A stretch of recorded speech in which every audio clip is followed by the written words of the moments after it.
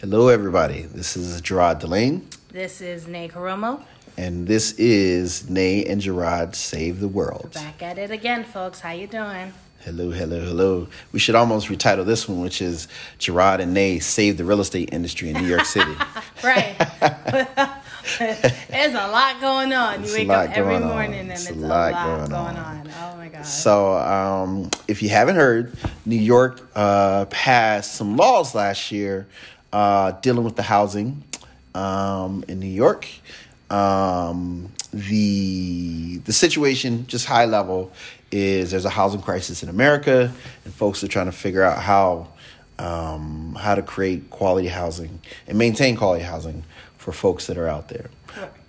So there have been a few laws that were passed to try to make that a little better for folks out there. Right. So that happened last year. There was clarification that was put out there a couple of days ago, and we'd like to discuss some of them and give you some of our thoughts, opinions, ideas about them. Right. And a lot of you are probably like, oh, yeah, we know, no brokers free everywhere. New York Times. Right. You can't go anywhere without reading it. It's trending right now. Folks is like calling and right. Gerard and I are sitting here and we were just like, how do we even discuss this? There's so many different layers, but we're going to try to hit the pinpoints so you guys understand that there are different elements to this, so you guys are not just rushing out there and thinking like, oh, yeah, there's no brokers fee. I'm about to get into this apartment. Mm-hmm. I've always wanted. Do your homework. We're here to give you some, information that you could definitely use. And some of you are probably like, this is going to kill us brokers and some sales agents because I'm one. Right. But we have some loopholes there for you to actually focus on as well. So let's dive in, folks. Let's do it. So first, I'll hit on some of the easier things that are in there. So first is a $20 limitation on the real estate brokers and salespersons application fee. Typically, brokers use that application fee to pay for a credit check and a criminal background check. Yep. So now there's a limit on how much that can be charged, which is $20. Next, no landlord shall refuse to rent or offer a lease to a tenant who has been involved previously or in a pending landlord-tenant action. So if they're in a fight with a landlord somewhere else, landlords can no longer refuse on that basis for people trying to apply to those apartments. Also in there is that the landlords can no longer charge more than $50 or 5% of the monthly rent for late fees. So those are the easy ones.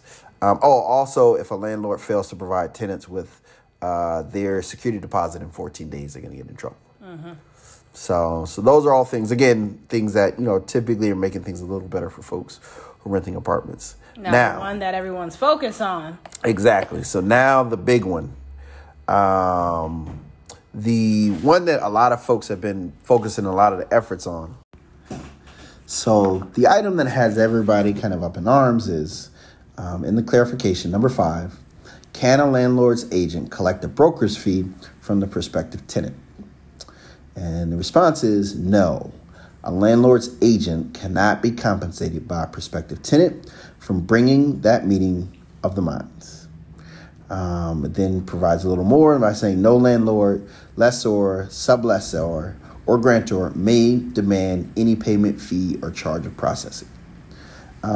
This is the part that has everybody kind of freaking out. Right. And some folks are really excited about it, obviously, because if you want to get your apartment, going through a broker has always been something that you just saw like, this is more money for me. And any person saw it that way. Now, for folks who are in the real estate field, you guys are like, oh my God, this is horrible because it's like, this is my money. This is how I eat. How does this work for me? Because I'm a sales agent, I'm a broker, and how am I supposed to, who's going to look out for me? There are loopholes to this because as Gerard just read it, you're probably just like, huh? And always feel free to go to the DOS website. Gerard and I, definitely would we need more information because clarity is key here. Correct. And there's a lot of loopholes because it didn't state certain things. And Gerard and one of our colleagues here, we were all talking briefly as we were trying to discuss this, like how are we going to tackle this episode and how are we going to understand get clarity on it and as well as educate folks who don't really know what's going on. Right. there's a lot of loopholes because it's like brokers fees have not really like been they're not gone. For the people who are it's like, oh, there's no more brokerage fee. That's not true. That is not true. Most of these apartments and most of the ones that you want to live in, especially in New York City, they either have a management company or they already have, a broker who represents folks to get apartments. Period. So if you're on that listing right now and you see that and you're confused, that still states a fact. Unless it says that there's no broker's fee, or meaning in the sense where that broker is not associated with that apartment complex, then you don't have to so really much worry about that. Or in this instance where it's saying, I guess, the landlord is now responsible for taking care of that. Right. There's a little bit of a loophole here. Right. Gerard was tackling that earlier. So what it does say is that a landlord's agent must be paid by the landlord, right? So the landlord's broker who represents the landlord. What it doesn't say is that if a tenant finds their own broker, they do still have to pay that broker. Right. So, which is actually a lot of renting transactions, at least in New York. I can't speak to all the other cities, but in New York, I mean, you move to New York, you want to try an apartment. Very often, what a lot of people do is you go walk into a Douglas Elliman or, a Corcoran or whatever brokerage firm and say, hey, I need to find an apartment. I need a 2-bed and I need this range and I'll be in this neighborhood. They help you go find one and they have a list of them and, then you pay that fee. So as it stands currently, you still have to pay that fee in that structure. Right. So if you walk into a broker's firm, don't think like, oh yeah, this broker's fee means that I don't have to pay them. No, that's not what that means. That means that as soon as you walk in and you sign anything, you're still, responsible for that transaction. Right. All it's stating is that if you will go to an apartment complex and you submit an application and there's a broker there or someone there that's going to help you with all the documents. You don't have to pay that landlord's broker fee. There you go. You don't have to pay that landlord's broker's fee. So that's different. The loophole, which you guys are saying, which was the dual... So dual agents isn't really spoken about in this. So this can help us agents out there. Yeah, so if it's a dual agency, it actually doesn't speak specifically to that. Hopefully there's some clarification into the future, but as it stands currently, it doesn't really speak to that. Mm-hmm. I think a lot of landlords out there, who do have their own internal team that does their leasing, this kind of changes that calculus for them. Oh yeah, definitely. And also it kind of, if you're trying to, I guess if you're a sales agent and you're trying to help a landlord and also a tenant, this kind of like eliminate or cut the cost in half for both of them while still looking out for you. Correct. So my best, as Gerard, when we were speaking earlier, is to do your research more on this and kind of not just hop on the bandwagon and just kind of get false information and just run with it. Agreed. Because no broker's fee is only the clickbait is. For example, a lot of people are falling for that and they're thinking like that doesn't exist. And when Gerard and I first heard about it, we were this morning and even throughout the weekend, we were just thinking like, wait, hold on, like, how does this work? Because it's like, unless these management companies and these brokerage firms are not going to be representing these huge apartment complexes or these huge management firms, this is not going to be feasible because no landlord is going to want to do the legwork. Correct. Correct. They don't want to. They don't want to. to. As great as you people may be, landlord and manager firms are not really trying to meet you guys. They're like, right. We got a lot of things to do it. So they're just like, and I'm not trying to like sit there and talk about your life, go through your credit report and background check. Like that's for them, that's very tedious. And so this is where they serve a service, right? Right, exactly. Which is finding, appropriate folks to rent out to, finding the best, options possible, bring it to the landlord. Landlord is happy with that selection. But it's a big topic that's been in the industry the last week and a half.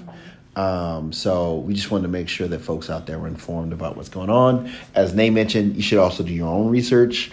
The information's out there. It's publicly available. Right, yeah. DOS website, definitely check it out. And this is pertaining to New Yorkers. So if folks are coming in and looking into New York or just trying to understand what's actually happening and you probably just got your sales license or you probably just got your broker's license and you're just like, where do I fall in? Just the best option for me is just realize that you're affected, but you're not as affected. Like you still are valuable. Correct. You're still going to be needed. And folks who are it's kind of helps it. It's kind of a win-win a little bit, and kind of a lose-lose. Like we were talking about it, just like amongst ourselves. Folks are afraid that this is going to increase the rents for tenants, for example. Right. You guys feel like, oh, well, if I'm not worried about a broker's fee, then who's eating that? The landlord may potentially charge you a higher fee to be in an apartment because now they may have to suffer that cost. Correct. So there's different, how do you feel, Gerard? How do you think this is going to affect? I think the goal was to make housing more affordable for folks. Yeah. I think that was the intent.